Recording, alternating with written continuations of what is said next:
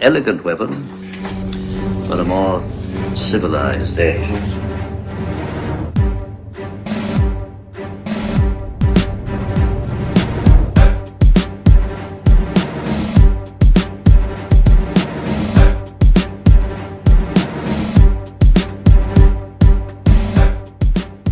Ladies and gentlemen, welcome to An Elegant Weapon, episode 347. My name is J.M. Clark, J the Jedi Ross, Ross Jedi J, and it is so wonderful to have you here with me in the brand new Smoking Pod studio. I'm very excited, kids. It is so apropos that the very first gentleman to Skype into the Smoking Pod studio would be our old dear friend, Mr. Dirk motherfucking Manning. Welcome back to the show, sir. Oh, thank you, man. I have been so looking forward to talking to you for so long. And the fact that I get to be the inaugural guest in the new place, man, is very much an honor. So thank you. I appreciate it. Hey, I'm very pleased that you're the first one Skyping in, man, because it's a very cool new adventure. I'm very excited. I just spent 8 years, 345 episodes coming out of the L5J. Everybody knows my heart will always lie in Clarkson. But, sure. Sometimes things grow, they get bigger and better, and fortunately that's the way me and my fam's life was going. So now we're out here in the Hamilton, Ontario, Canada, the home of Martin Short. And now the Smoking Pod studio and An Elegant Weapon. But it's very cool because there's I'm already good friends with a lot of the creators who are in the city here, just because the GTA is it's a tiny little place where everybody kind of knows everybody, right? So it's very, very cool, very, very exciting. Dirk, I have a strange thing I'm going to do with this episode. We have so much to talk about, and it's kind of all over the place. So we're going to start with a kind of a theme I thought I would try, all right? Because there's a lot of segues that we can make out of this theme. And we seg a lot anyway. We do. Our entire conversations are seg. Stay in my lane. It's okay. All right, we're going to go with the theme of family. Interesting. Okay, because here's why. I'll explain this. There's so much going on with you, and you have an insane amount of stuff going on, and your entire history has been an insane amount of stuff going on. And in my life, there's a lot of things that are, because of my son, really lending the conversation to go in a direction that is, again, appropriate to have with you. And what I mean by that is a lot of people are familiar with the fact that my son has become a horror freak. Yes. I talk about it a lot. We've talked about it. And I, in fact, also at C2E2 discussed the situation with Monoxide and Madrox at C2E2 of Twisted. Right. And, I talked with those guys about, I got some advice from them on how do you handle having an 8-year-old who is a horror freak and has been so for the past several years. This thing has been growing. I was never a huge horror kid. I was a huge Nightmare on Elm Street kid. Like I had my obsession with Freddy. To the extent where I had all 5 movie posters on the wall, but I didn't really care about much else. My kid is all over the place. Now, Dirk, I got the guys from Twisted's advice on how to handle this situation. What is your advice on how to groom an 8-year-old boy whose obsession is Jason Voorhees? Because, I know you've dealt with children in your life without pulling too much of a curtain back. What do you think, man? I'm in this weird situation where I'm trying to balance this kid who's obsessed with things that he's not supposed to be obsessed about at his age. Were you into horror that early? I was. So you might be looking into his future. No, I started, and I'll tie this directly to your boy in a minute here, but I really started, I think with a lot of like the Godzilla movies. Yes. Pretty early on, right? And he probably did something similar, right? He did exactly that. Okay. Yeah. Right. And then from there, now this is where I took an odd little seg, and I'm not sure if he did this or not, but my great grandma, who I was very fortunate to know for many years when I was younger, really got me into the Twilight Zone. Okay. And that foundational point in my life where I discovered the Twilight Zone and the idea of these little morality plays, and oftentimes in one room in one scene with the creepy bent to them and things like that. That was very formative to me. And then from there, obviously, I did very quickly evolve into Friday the 13th and Nightmare on Elm Street and and you name it, man. Everything. Coming up in the 80s, it was predominantly slasher films, but there was also a lot of other really cool stuff out there if you dug around. In my situation, we didn't have the internet, obviously. But you had magazines like Fangoria and Gore Shriek and some other more obscure ones if you really dug around. And I actually almost got thrown out of junior high. I don't know if I've ever told this story publicly because, well, we're friends, right? This will all loop back to your. It's an exclusive. Do it. Yeah. The exclusive. Dirk Manning almost got thrown out of junior high. I was very small, very quiet kid, and I was very much into horror and stuff like that. And I was bullied a lot. I went to a very affluent school, and my family was not.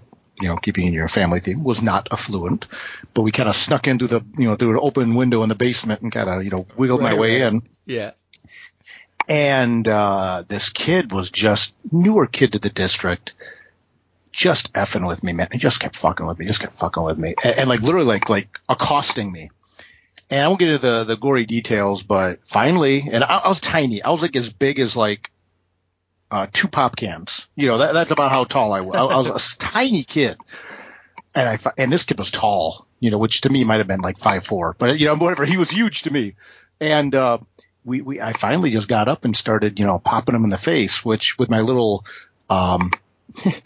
little, tiny, like my arms like the size of straws, right. Just tiny. And I'm literally jumping up, like just peppering him, like pop, pop, pop, pop, pop, pop. And he wasn't hurt, but he was more shocked than anything that I finally was fighting back. And after he kind of got his composure, I actually, pushed him all the way back to a wall just because he was like, he was like a mosquito attack. I'm like, what's going on, guy? And he cranks back and he comes down to punch me. And, I hear this like, I'm dead, I mean, he would have killed me. Well, let me be fair. That's not true. I was small, but I was very tough. I was like, as Jim Ross would say from wrestling, I was as tough as a $2 steak. Right. You were scrappy. I was I've always been pain resilient. So as this fist comes flying in, I did the only thing I could do, and I reeled my head back and just threw it forward. And there's this, and I headbutted his fist. There's this pop, and he's like, "Yeah!" He like screams, and I look up, and his hand, like if you hold your hand out straight, then like you bend your fingers down, then imagine that bend 3 inches backwards again. Yes. I broke every bone in his hand, on your concrete head. Yeah. Well, again, my concrete head saved my life years later, many times in my life, but this was just the first time it really came that much into effect. So then the story comes out, so he ends up having to go to the hospital and stuff like that. His hand's in a cast. I broke the kid's head. That Dirk broke this kid's hand. And he's that little quiet kid who reads the horror magazines and stuff like that and blah, blah, blah. So I ended up having to go see like a counselor to not get thrown out of school. Jesus. So I go to the counselor, and here's this quiet kid, blah, blah, blah, goes to the outskirts of town, who loves horror movies. Oh, no. Originally, this was like, the shrink was like licking his lips, man. Like, oh man, this, oh my God, there was no school shooters per se back then. But, I'm sure he was all worried, like, I was going to do some crazy stuff, because the story is this little kid out from like the outskirts of town reads horror magazines, broke this kid's hand, and he just snapped one day. Yeah. Ignoring the fact that I've been bullied at this point for weeks, if not months, if not years. Sure. And how this comes back is after a couple sessions, the psychologist calls the school up and writes a report and says, "This is garbage. This kid's fine. He just likes horror movies." Right. So how this relates to your son, though, I think what's important is that the focus continues to be on the fact that you really shouldn't be rooting for the bad guy. You really shouldn't be rooting for people to be just objectively murdered. Yes, this is a conversation I have had in depthly with him. Yes. And is he responsive to that? He's very responsive to that, and he completely understands that. See, here's the thing, and this is what gives me hope, and not even, I wouldn't say hope, but like, relaxes me a bit, is knowing you. And honestly, Astronomicon did a lot last year for me for this, and meeting the guys from Twisted and talking to Jamie and Paul about this exact subject, it just put me at ease that these are all such good people.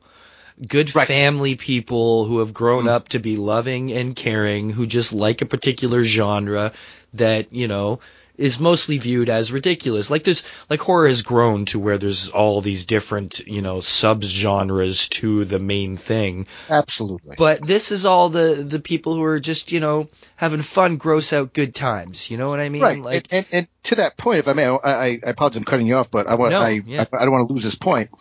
You grew up loving Nightmare on Elm Street. Yeah.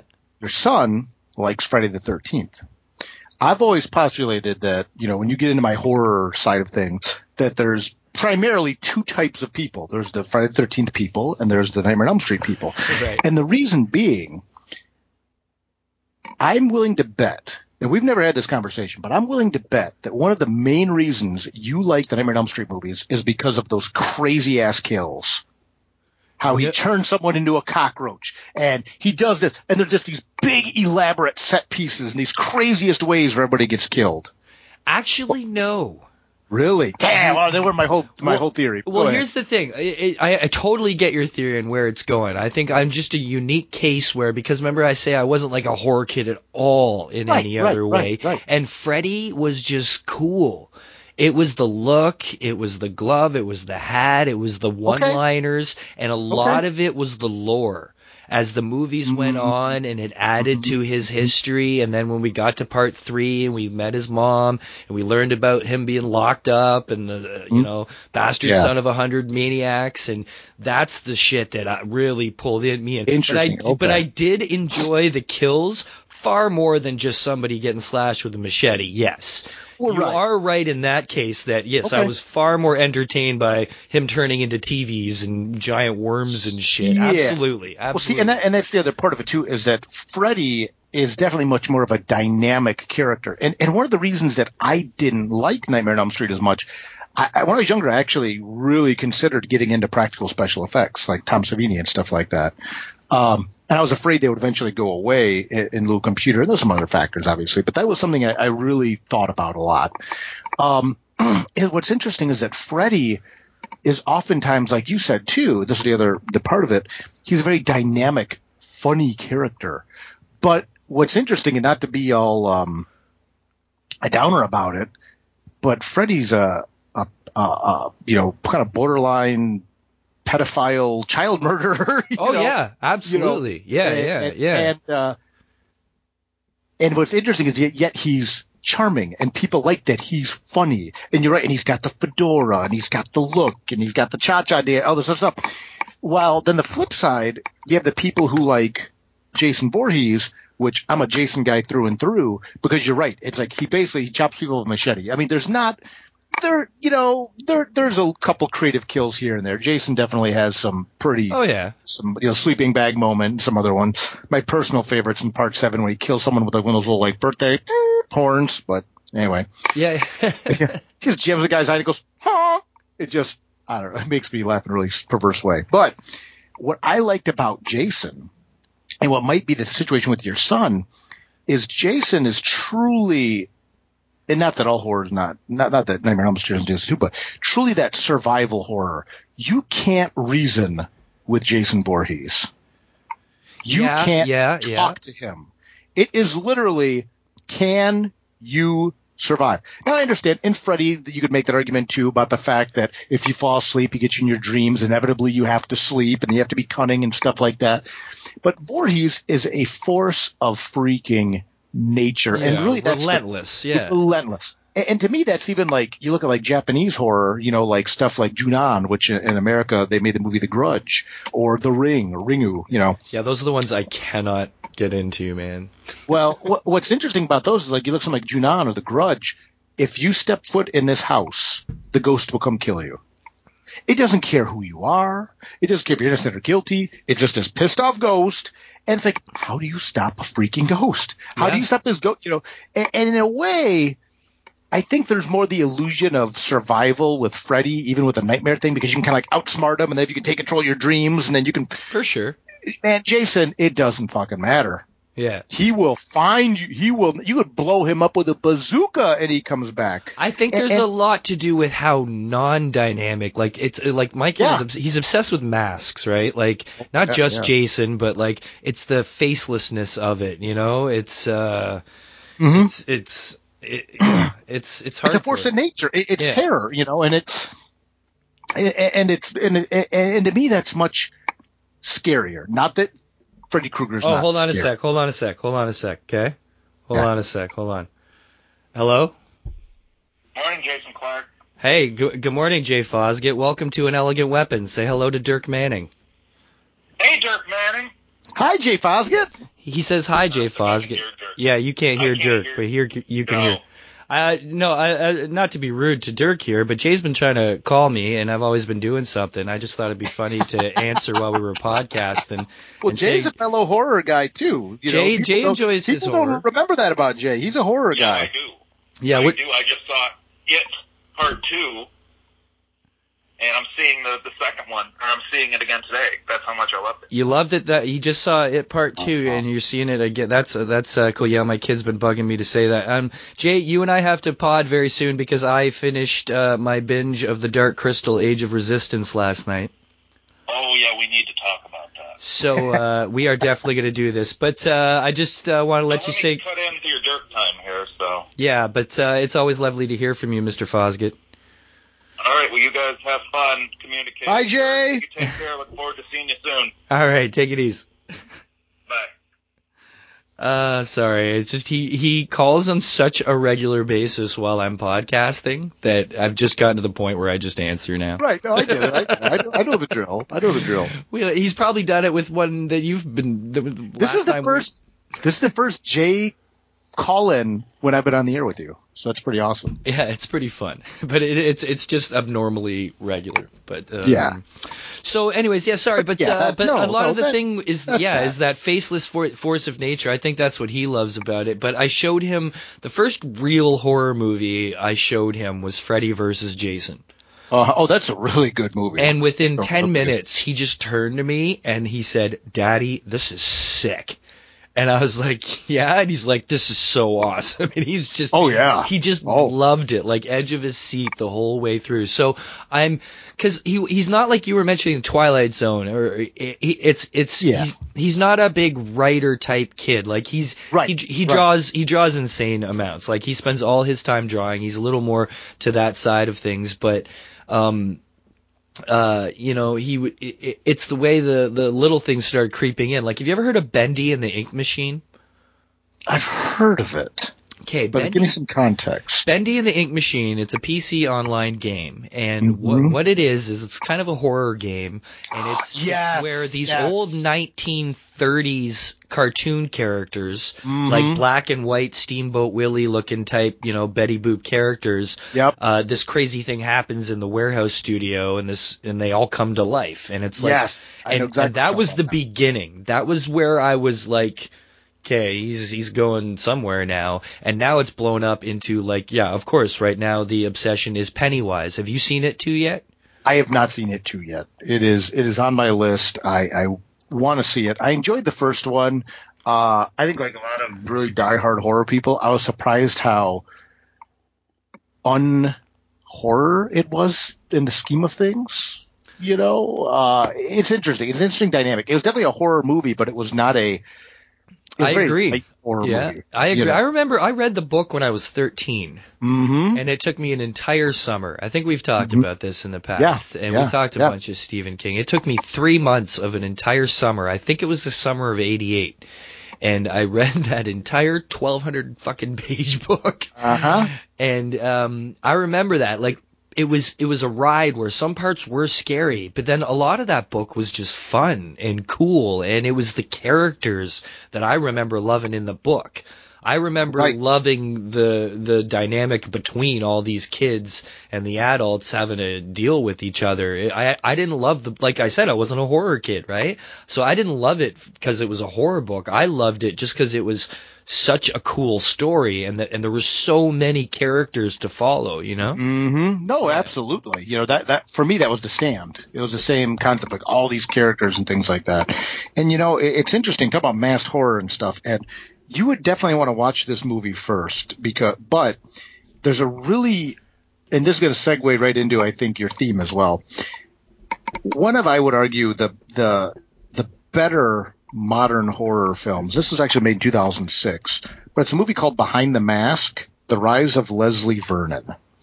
And it's like a mockumentary type movie about this guy who idolizes Jason and Freddy and Michael Myers and wants to become the next one.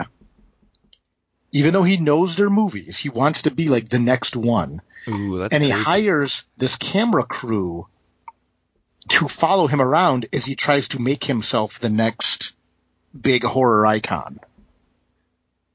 That's creepy, man. It is, but it's funny.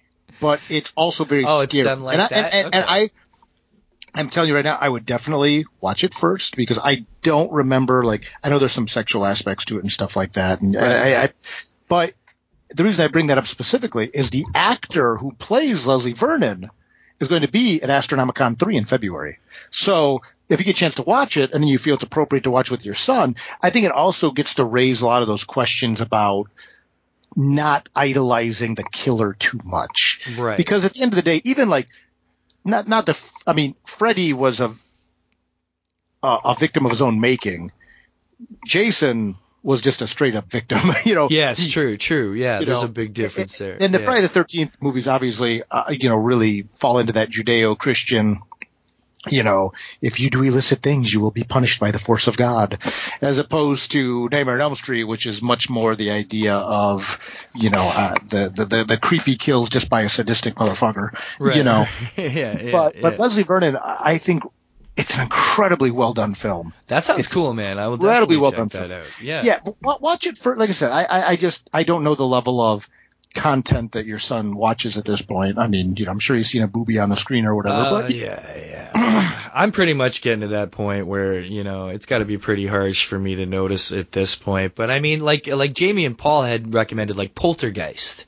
Oh my God! Like, start him off with Poltergeist. Holy crap! Talk about a scary movie, yeah. Just stuff that's scary but not gross. And I think I'm realizing my kid's not into scary; he's into the gross. Like, sure, you know, like we're going. Frightmare in the Falls will be happening October 19th in Niagara Falls.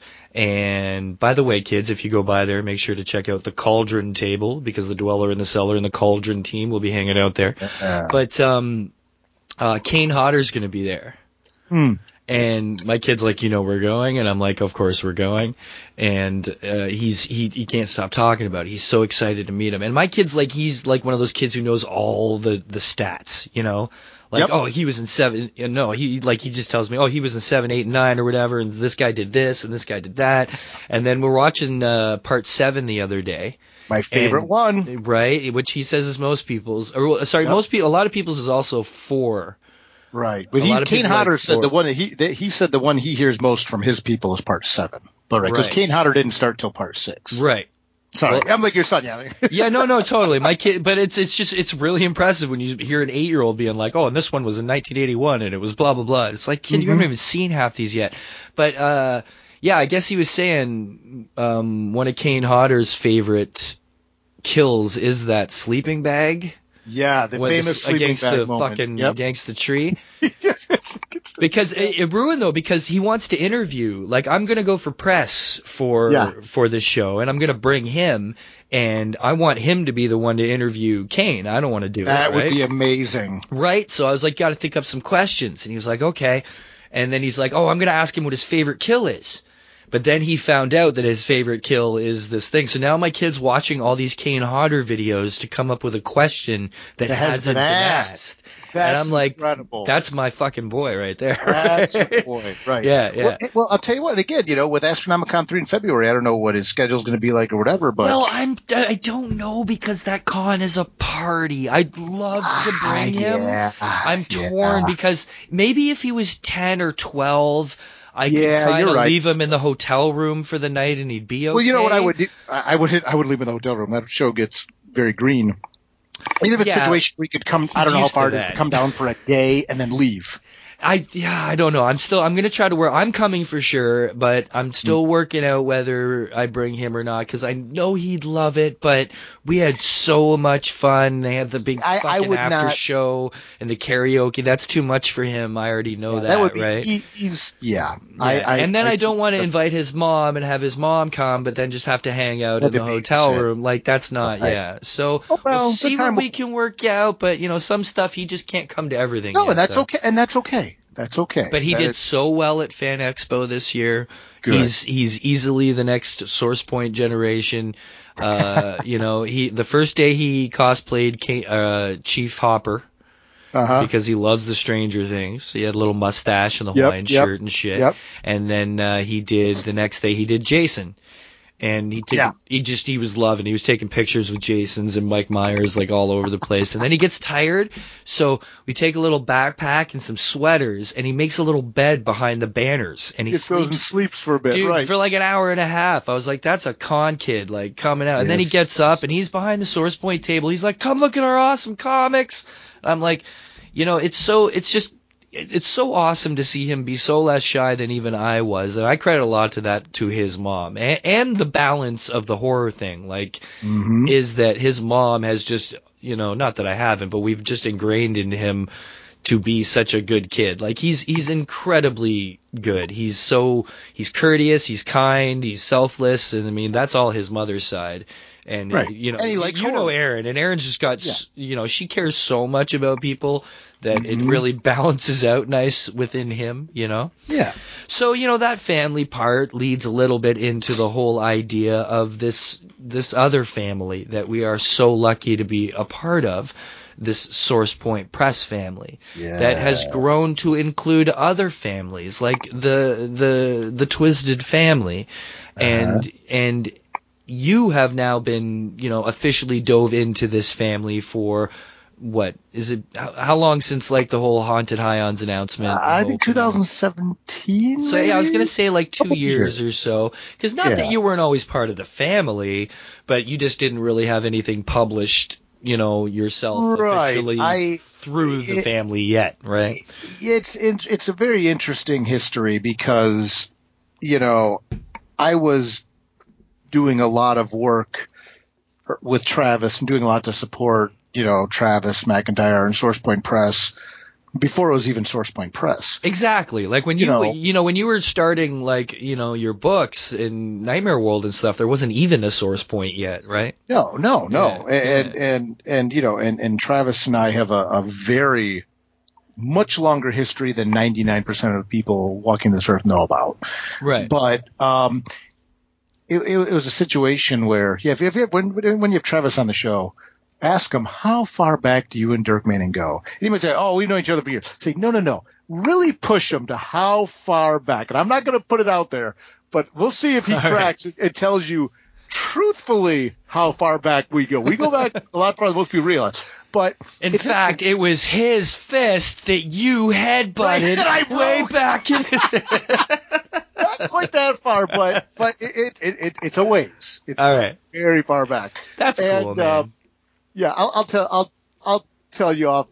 No, actually, I don't know if I'm going to tell you up there. I want you to see if you can get out of him first, and then all right. Sounds good. So anyway, when SourcePoint was really first starting to pick up steam, or with the entity to become SourcePoint, I was with Image Comics.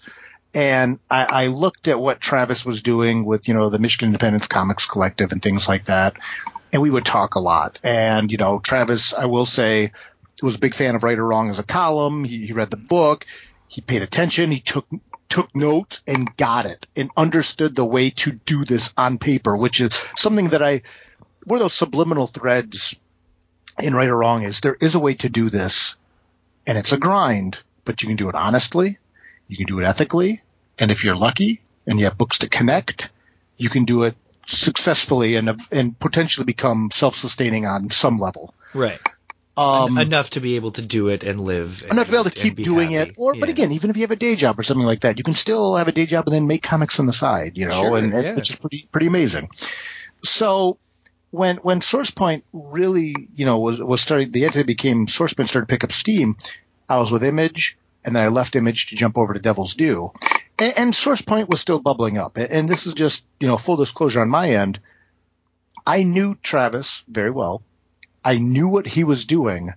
However, were I to start making a move and extend out, for me and my brand and my work, I had to make a move that would have at least been lateral.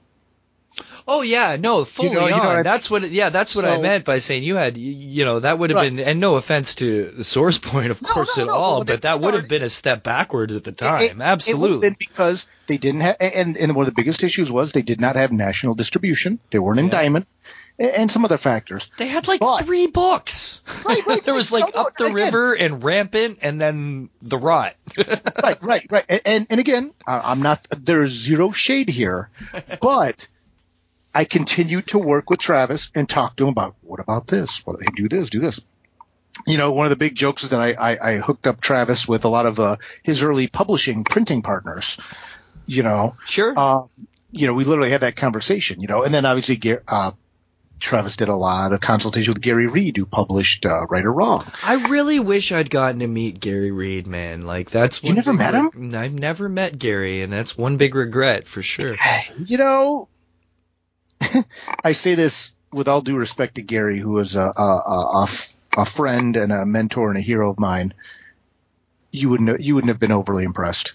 Because I say that's the image I get, that he was that. Gary was a very low key guy. Still waters run deep.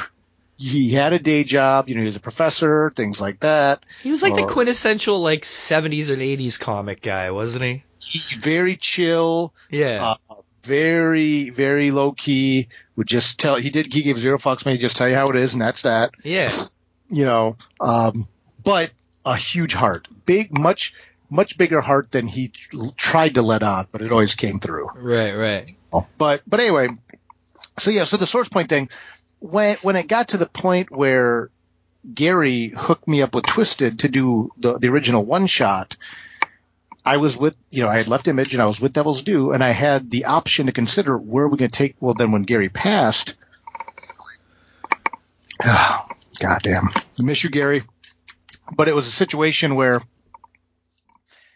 I could take the book to Devil's Due, or the book could stay with Caliber, or what Caliber would eventually then become, next or what have you. Right. But instead, I really pushed Twisted. I literally drove to Twisted headquarters and sat down with them.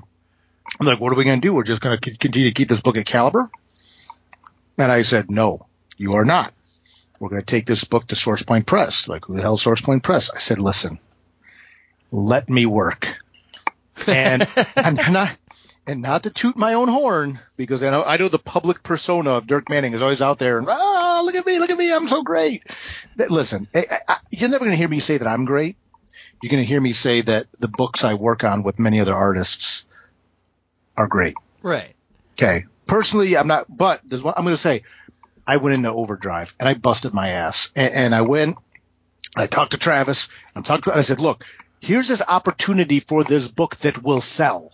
I said, this book will sell and it will give you a cash infusion, and this could turn into a very, very lucrative situation. Like I presented you some other relationships in the past that have panned out very well for you. This will be one of them. I said, but here's the thing. I need to be able to tell Twisted that this book's going to get national distribution. That's the in. That is what I need out of it. You got to make that play. And he's like, well, we tried that, with Diamond, it didn't work out. And I said, look, man, right. Yeah. Figure it the F out. I'm going to keep pushing them in your direction. I said, leverage the fact that you're working with a nationally distributed, do whatever you got to do. Travis went out, worked his magic, and within a 24 hours of a meeting, boom, they got into Diamond. Yeah, yeah. But they got into Diamond because of the hard work they were doing on the road. Yeah, but then, yeah. is that I'm not at all taking credit for Source bringing into Diamond. I'm not. Me coming to them and pushing them again, maybe did it help? I think it was. I think it did. Of course, it did, and I think that push was generally starting to be felt. I mean, there was even it's not like I never had that thought of like, how far can we really get just at the shows when like it just didn't make sense especially when SourcePoint was making so many good books that were just as good as a lot of other ones were, right? At that point, they had a ton of books out by 2016, 2017. The quality of the books is as good as many other publishers. But me coming to them and saying, look, I got this thing that's going to work out really well for everybody, but I need to tell them, so this is like the behind the scenes dark stuff that no one sees. I'm going to run over there and tell them, go back to Twisted, hang on, and that worked out. So then that became my first book with SourcePoint, even though I had a contract with Devil's Due with the Dirkverse over there to do, I had to finish up doing Tales of Mystery Volume 4 with Devil's Due. I did not have to, but because Twisted was not a Dirkverse book, meaning it was not Nightmare World or Tales of Mystery, I think Love Stories to Die For was tied into that as well, that I could then take that book to SourcePoint, which then, of course, the Twisted one-shot became one of the first 3 books along with Salvagers and Jay Fosgett's book, Yeah. The first 3 books ever released by SourcePoint with national distribution through Diamond, and now we're up to 10 books a month, Isn't it insane? 10 books a month. I've been there for years now, keeping track as best I can, but even I'm at the point now where there's a new title yesterday that I was like, where the hell did this fucking book come from? Like, it's insane how much is being pumped out right now, man. Well, it is, and it's all the quality stuff. It's all quality stuff. Great. But you're right. And what's funny is, again, we're still seen as like this. Who? And I had this conversation. I literally yesterday had this conversation with Travis. There's some publishers that haven't even released a book yet. They're getting national press because they have the right publicist or they have the right money in the right places or people owe them favors or whatever the hell the situation is. I'm like, this publisher is being mentioned in this national periodical and they don't even have a book out yet. See? And we're sitting there, we have 300 books nationally released and we're selling out left and right and sideways and everything. But okay, man, we'll get there. That's fine. I'm used to live as a horror guy. I'm used to living in the underground, and that's fine. And It's not. Publishers are going to trash and burn, and I'm going to rant now, and we're still going to be sitting there grinding it out. But here's the thing: the grind is paying off in a lot of ways that a lot of us see individually that may not get around, but then it'll all culminate into a moment of where boom, then the Diamond thing. But for instance, Fan Expo this year, I was lucky enough to attend the raid party. The legendary Raid Party. If anybody's unfamiliar with Raid, it's the Royal Academy of Illustration and Design. This was a studio started years ago by Chip Zdarsky and a few other folks in Toronto. At this point, it is being headed up by Ramon Perez, and there's an incredible roster. It is like the elite cool kids of the Toronto comic book community, which we won't get into an argument over this. Dirk is the absolute #1 spot in the world to develop comic book creators. We can get deep into that another time. I'm in your house. I'm just going to roll with it. But I went to the party. And I went to do my job. I went to spread the SourcePoint love. I went to schmooze. I went to shake hands. I went to kiss babies. I went to, just see what could happen and make sure SourcePoint was on the board, right? Yeah. Turns out the effort was about as minimal as it had to be. Every single person in that party knew exactly who the fuck we were, knew exactly what the fuck we were up to, and was very interested in seeing what else was to come. I had I won't say any more than this, but I had a very good conversation with Ramon Perez about SourcePoint Press, and we're no secret, man. Maybe the public wise and maybe even the shops are still getting but don't think the industry itself Yeah, it was made super clear to me where we're actually at after that party. Yes, and I know where we are, but to me, it's a situation where I'm always hungry, and and some people call it the Aquarius in me. It's like, but if you're into that type of thing, but I'm always living in the future, and then I always want to get to that point. But no, you're right. I mean, again, it's funny. I've been a comic book professional, and I hate saying this, but I have to kind of own it for what's coming next in my 42 years. Close. Well, not close, but yeah, almost 20 years. Yeah. I've been professionally making comics. Yeah. And, many of the Source Point creators are, we joke around, my Padawans. Oh, they're these are people that read Right or Wrong. And and there's a generation of creators that came up following my model, following my template, coming after me, and so it's weird because when I was at Image, I was just some indie phenom who may or may not have taken off. Right. Whatever. With Devil's Due, I was a shot in the arm for that company because I brought this very dedicated fan base I had built up. I brought some very good business practices to the company that they utilized to great success.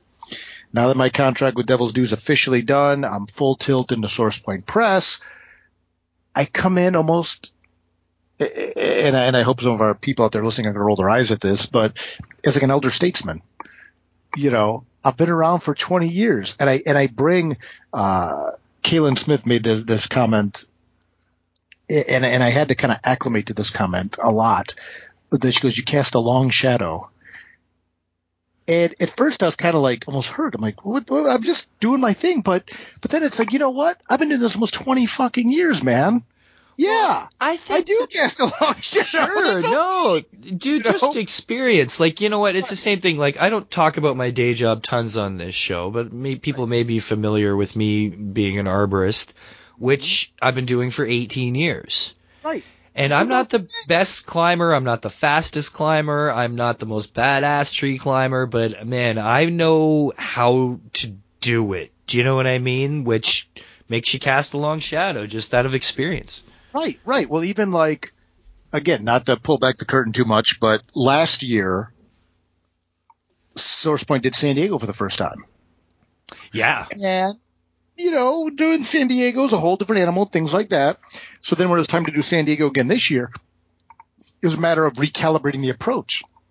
And I talked to Travis about it. I said, look, what if we do this?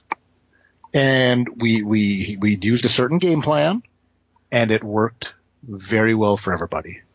But it worked well for the company. And having that perspective about being this independent guy that's focused primarily on creator-owned work, that's ground it out for 20 years almost, and done over 100 conventions on my own. It's like I'm Batman to the Justice League. I am a Source Point guy.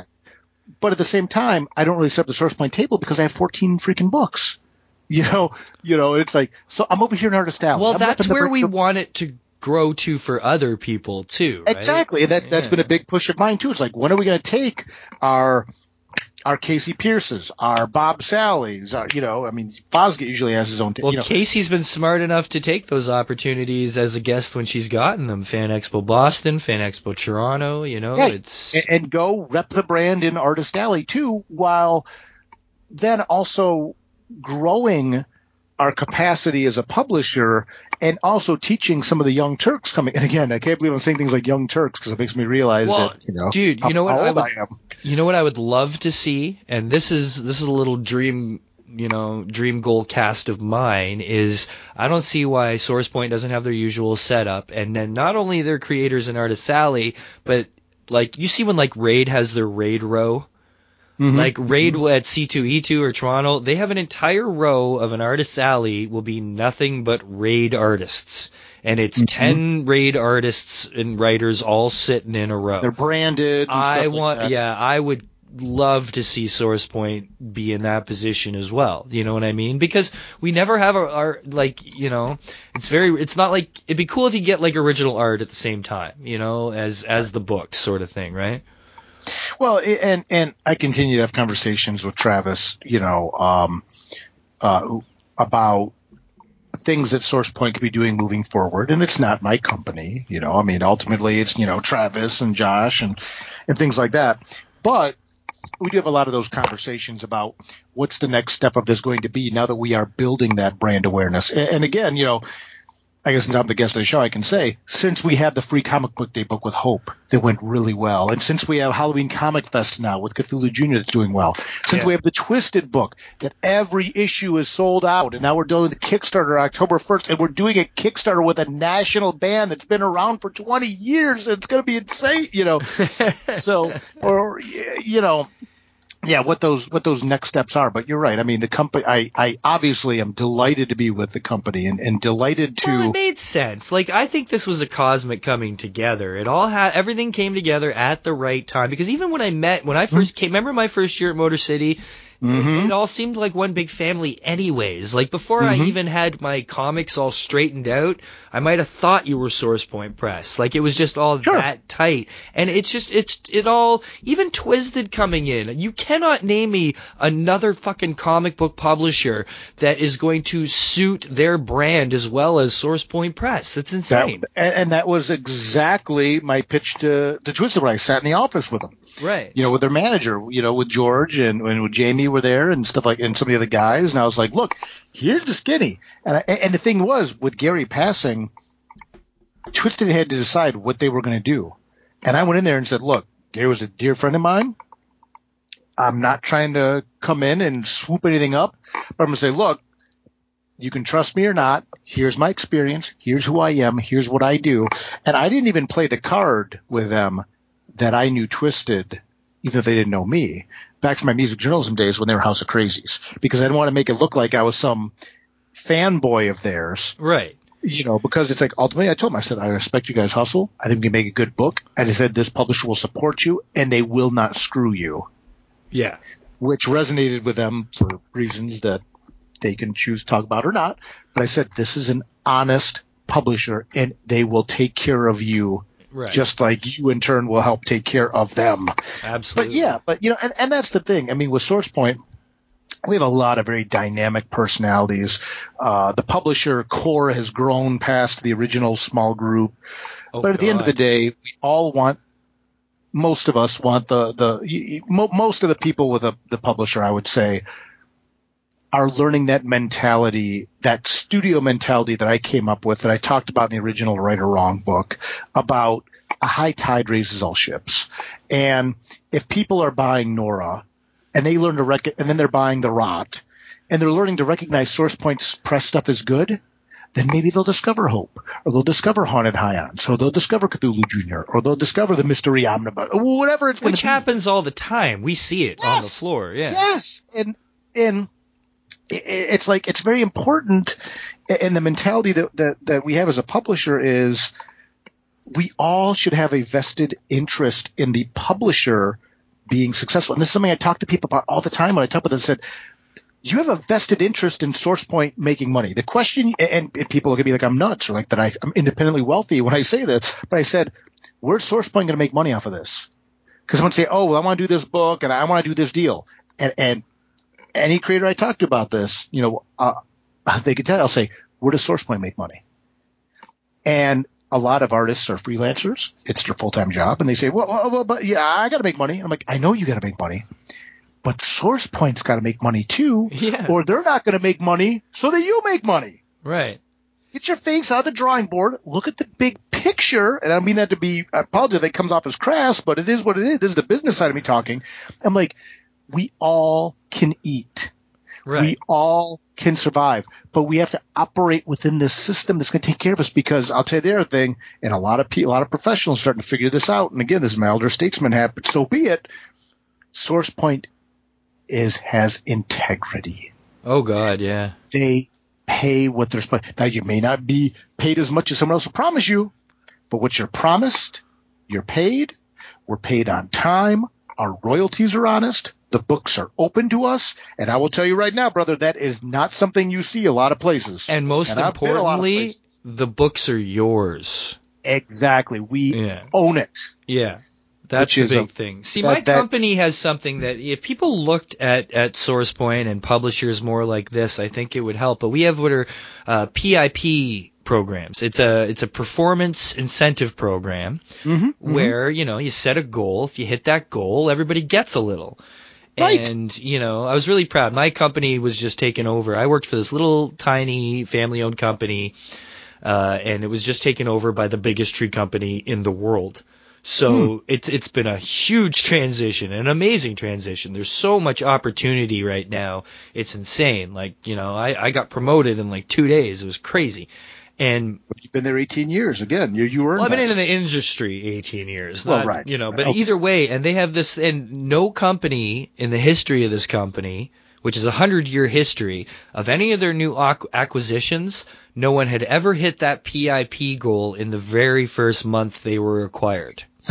Yeah. We hit that goal. We couldn't even fucking believe it. Everybody got $100 on their paycheck. Sure.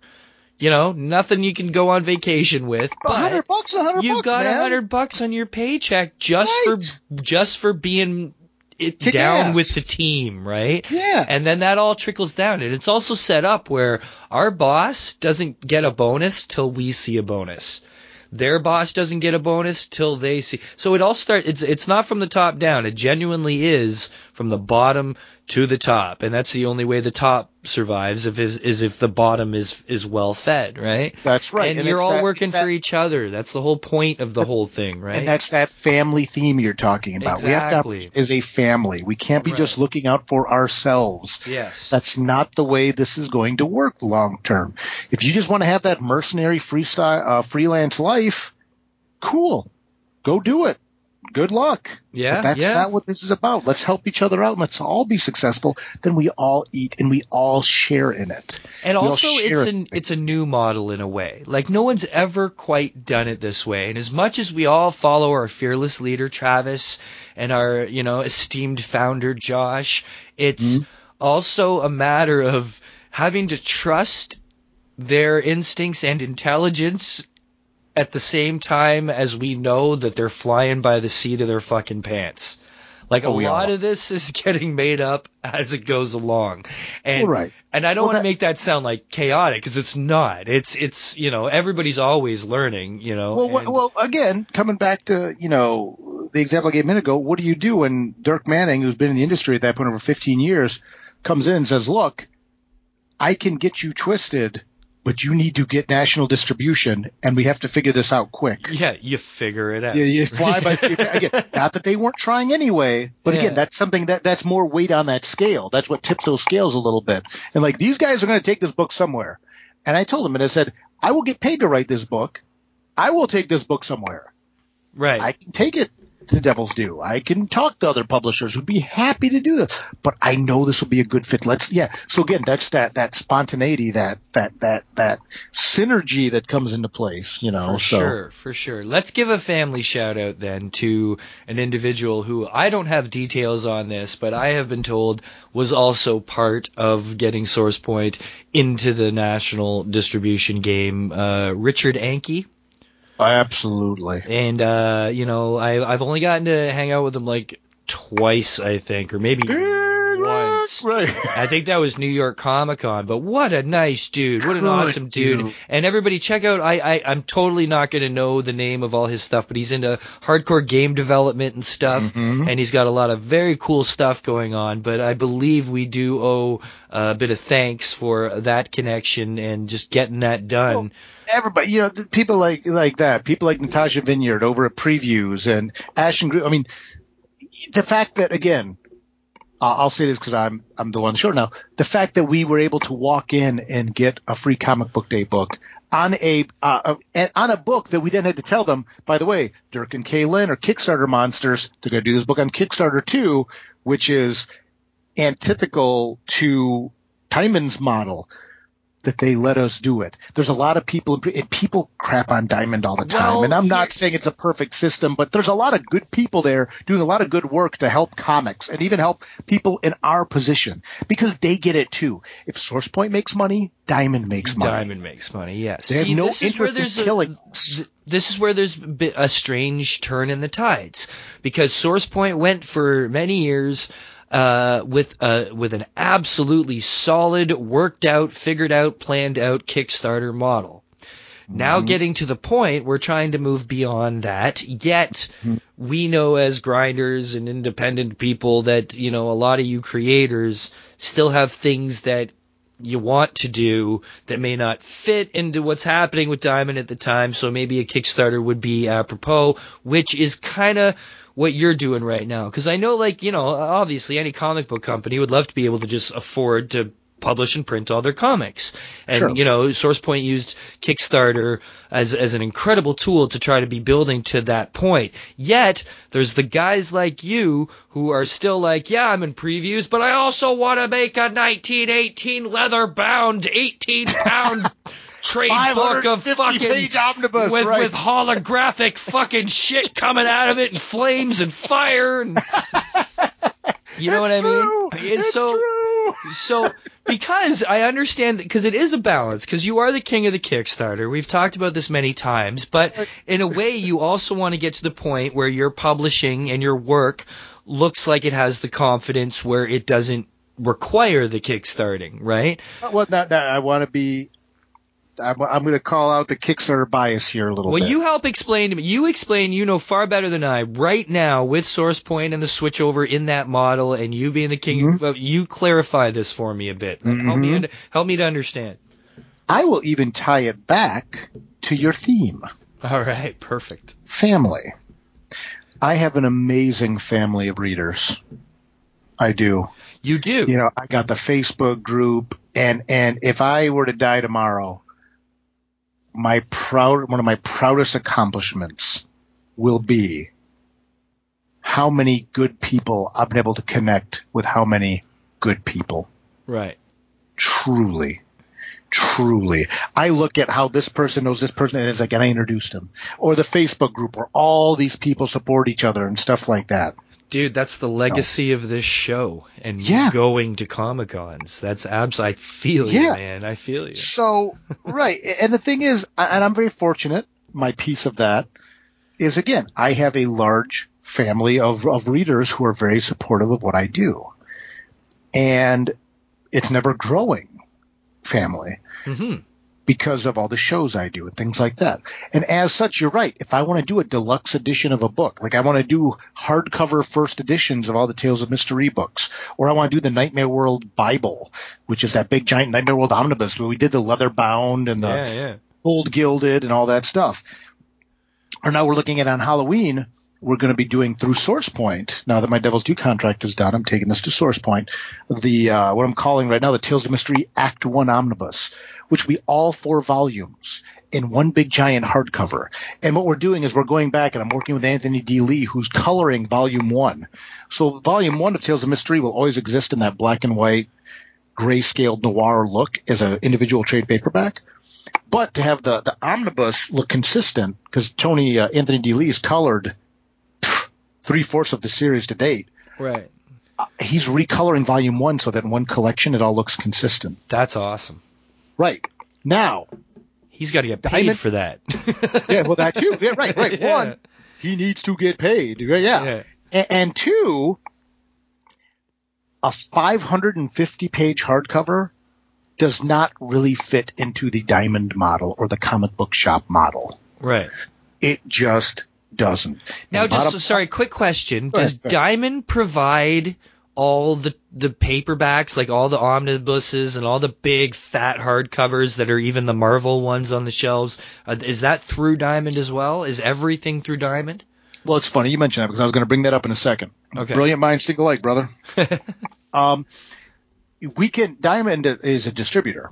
So a publisher can go to Diamond and say, here's what we want to offer.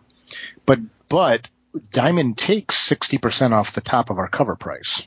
That much, yeah. Yeah, because, well, they have to distribute it, then they got to get their nut from the comic book stores to buy it and things like that. Sure. Take a $15 trade, take 60% off of that. That's what the publisher gets paid to give that book to Diamond. 40 to 60. I mean, it depends on your number. It could be 50, it could be 40, but generally speaking, let's make it simple. Let's say about half. Right. So $15 trade, you're looking at getting around $7.50, $8 for it. Because then Diamond turns around and, and they get their cut and they sell it to the comic shops, blah, blah, blah. Okay. How many stores are going to buy a 550-page hardcover of Tales of Mystery, this comic book, which has primarily only come out in graphic novel form, so there's never even been monthly periodicals of this book for the most part, to build up that casual readership. Right. It's not initially worth it. I got you. Yeah. You know what I mean? And the thing is, if I were to go straight through Diamond on something like this, I would not get the pre-orders necessary, not only to pay Anthony to go back and color volume 1, but even to sustain the printing of it. So instead, I turn to my family of readers and the horror family in general, who just likes the Kickstarter family, who just like to back books on Kickstarter, and the Omnibus family, the people who just like Omnibus and say, hey, I'm doing this book. It's 550-page hardcover. It's this horror noir series, Tales of Mysteries, a series that just people fall in love with this book. This is going to be the definitive edition of it. I was talking to another buddy of mine. And he goes, well, I got the hardcovers. Why would I get the omnibus? And I use this example. I said, the hardcovers are like the DVD. They're really nice. Yeah. The omnibus is the Blu-ray. Right. Higher paper quality. Bigger art. And by the way, I'm recoloring volume 1. Yeah. Extra features. Right. And it's a vanity book, but do you want this big giant, some other cool stuff we're going to be doing with that Kickstarter that launches on Halloween. You know what your demand is. You know what you'll get out of, you know how big your cult is. I think. Yeah. I'm always nervous, brother. I'm always nervous as hell. The Nightmare World Omnibus set a record for Devil's Due that stood for a couple of years till Kaylin Smith's Plume Omnibus. Right. But again, it's that same thing, about this is not – I'm not thumbing my nose at Diamond at all, but rather this is just a situation where it's like, hey, this book would not be sustainable to anyone in that model. Now, eventually, might we do some version of the Tales of Mystery Act 1 Omnibus through Diamond or through the bookstores? Absolutely. And we're talking about that, what that's going to look like. But for this initial release, for me to be able to print this thing and deliver it to people that would rabidly want it and be really excited about it, I'm going right to the people. Right. And that's okay. I'm not thumbing my nose at Diamond. I'm not talking shit about Diamond because Diamond's been very, very good to us. They've been good to Source Point. They've been good to me personally. They didn't have to accept Cthulhu Jr. They didn't have to accept Hope. They didn't have to accept anything, So there's an economic reality to this, that you have to just honor.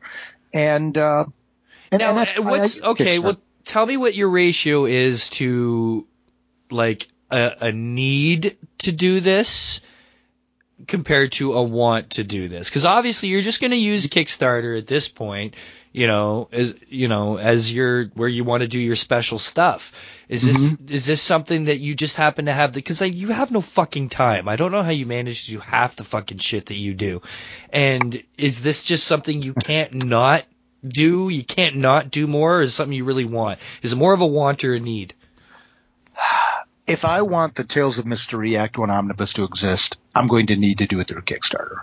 Right. I mean, point blank. I mean, that's it. I couldn't ask Source Point to pick up that kind of load by themselves, the financial commitment to do it and things like that. So because I want an omnibus of Tales of Mystery to match the Nightmare World Omnibus, and quite frankly, I want to do it with a publisher through which the process will go much smoother than it did with Devil's Due. Right. Not Right. crapping on Devil's Due, but to be fair, there was typhoons involved. I mean, you name it. There was every delay imaginable in that book. Shit happens. Yeah. Shit happens, man. But so I want to do this. I want to do much smoother. So I need to use Kickstarter.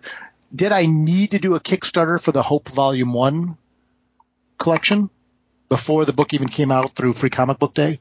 No. But we wanted to. It's a way to get... Now, just be clear, when I say need, like, I don't mean a need financially or economically. I mean like a burning desire need. Or is it just, hey, this is something I'd really like to do, so I'm going to find the time to do it? Or is it where I have no choice? I will not be able to be content or satisfied unless I put this out.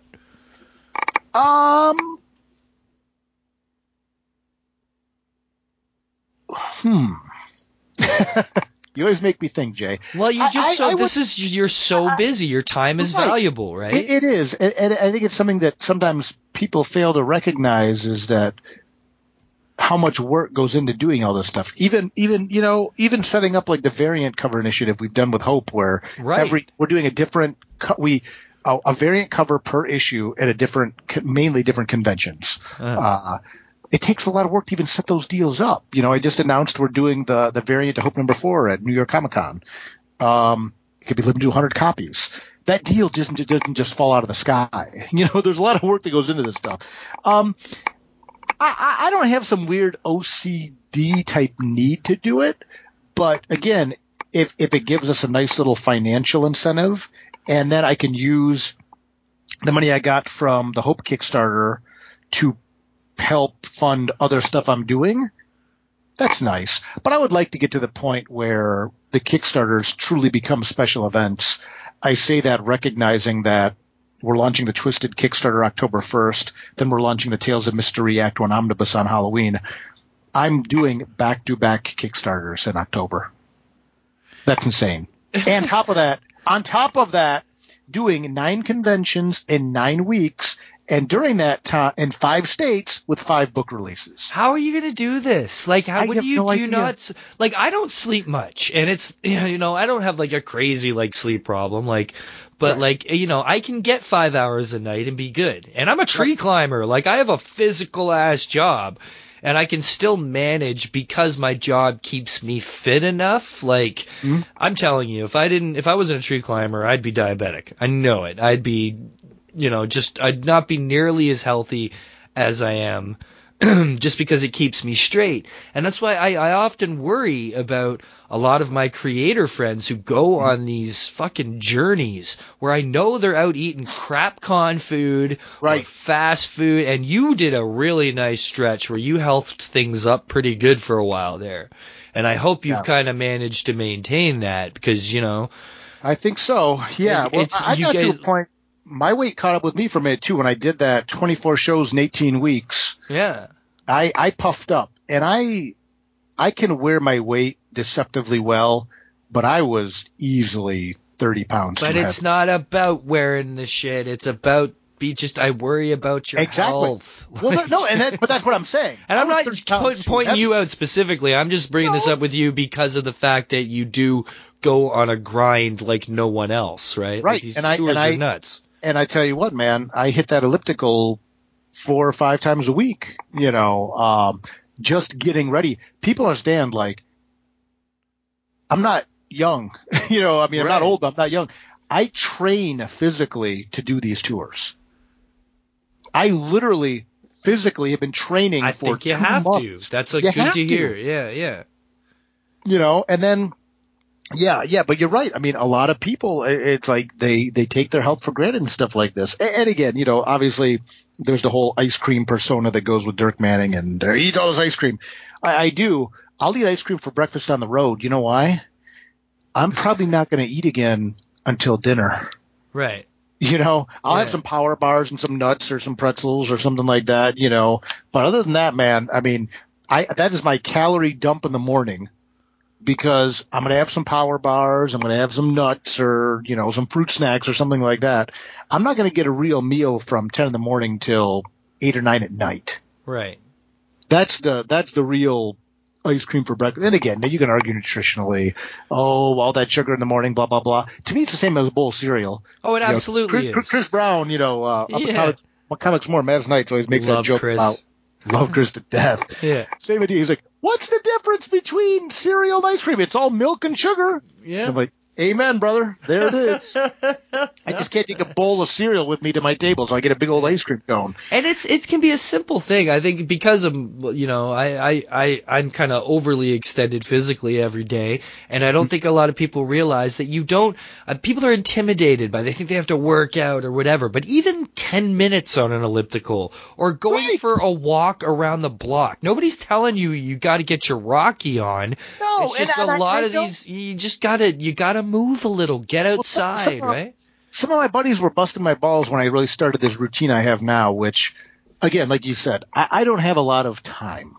I just don't. Between the promotional work I do, between the actual sitting down writing, between, other commitments, things like that, time is at a high premium for me any given day. But I would love to be able to, watch stuff on Netflix. So what I started doing was, there's shows that I only watch when I'm on the elliptical. Brilliant. My buddies always talk about BoJack Horseman. What a good show this was. So that became, or Doctor Who, or whatever. So those became shows that I don't sit on the couch and watch it. If I want to watch BoJack Horseman, I'll get on the elliptical and then I watch, I'm to the point I'll watch 2 episodes. So I'm on the elliptical about 35 minutes, because I stretch out a little bit first and stuff. I turn on the show, do a little stretching out, jump on the elliptical, the old martial artist in me, and watch an episode or two BoJack Horseman. It's so easy, right? And then I'm multitasking. Right, it's easy. I turn off my phone. I go down there. I work out. I'm getting to watch a show that I really enjoy. And you can get this stuff done, but yet again, my buddy's going to bust my jaw like, "Oh, Dark is elliptical." I'm like, "Look, man, we're not getting any younger." Yeah, and you don't want to say to someone, maybe you should be working out a little bit. But it's because it's not a cosmetic thing, but it's a health thing. Dude, yeah, it's hard for me in particular because I'll see just from people walking around the con and then they're like, "Oh, I'm so tired." I'm just like, guys, humans are meant to naturally move a little bit more than I think a lot of us have been moving. Right. And you've seen me at shows. I rarely sit down. Usually never sit down. I don't. Really, I don't. Yeah. I don't, it just doesn't happen. That one time we potted at Astronomicon, I remember you made a comment, you're sitting down, and I'm like, because I was at the end of a run, and I was like, oh, I'm so tired. I just need to sit for a minute. But, so when you do these shows and you're sitting, or in my case, even standing in one spot for 8 hours a day for 3 or 4 days like that, and then a lot of times people, I don't drink, but a lot of people go out and drink, and then they go to bed, and you gotta take care of yourself. Yeah. Routine is king, right? Right. And again, going back to that family aspect, it's like you have obligations to your family and you have obligations to yourself and, to be healthy. I was never a good-looking guy. I'm never going to be, but I can at least. Oh, please! You're a swell-looking fellow, Dirk. I was not fishing for a compliment, but I'm just saying that you're not going to see me on GQ or anything. But you know what? I can be healthy. I think you look pretty cool on the cover of GQ. Actually, it would be fun. I would want to do it with my hat. Shirley Temple. Yeah, holding it up. Yeah, like Leonardo DiCaprio. Yeah, so that's all. Not to get on this crazy health thing, but you can eat ice cream and you can drink or whatever.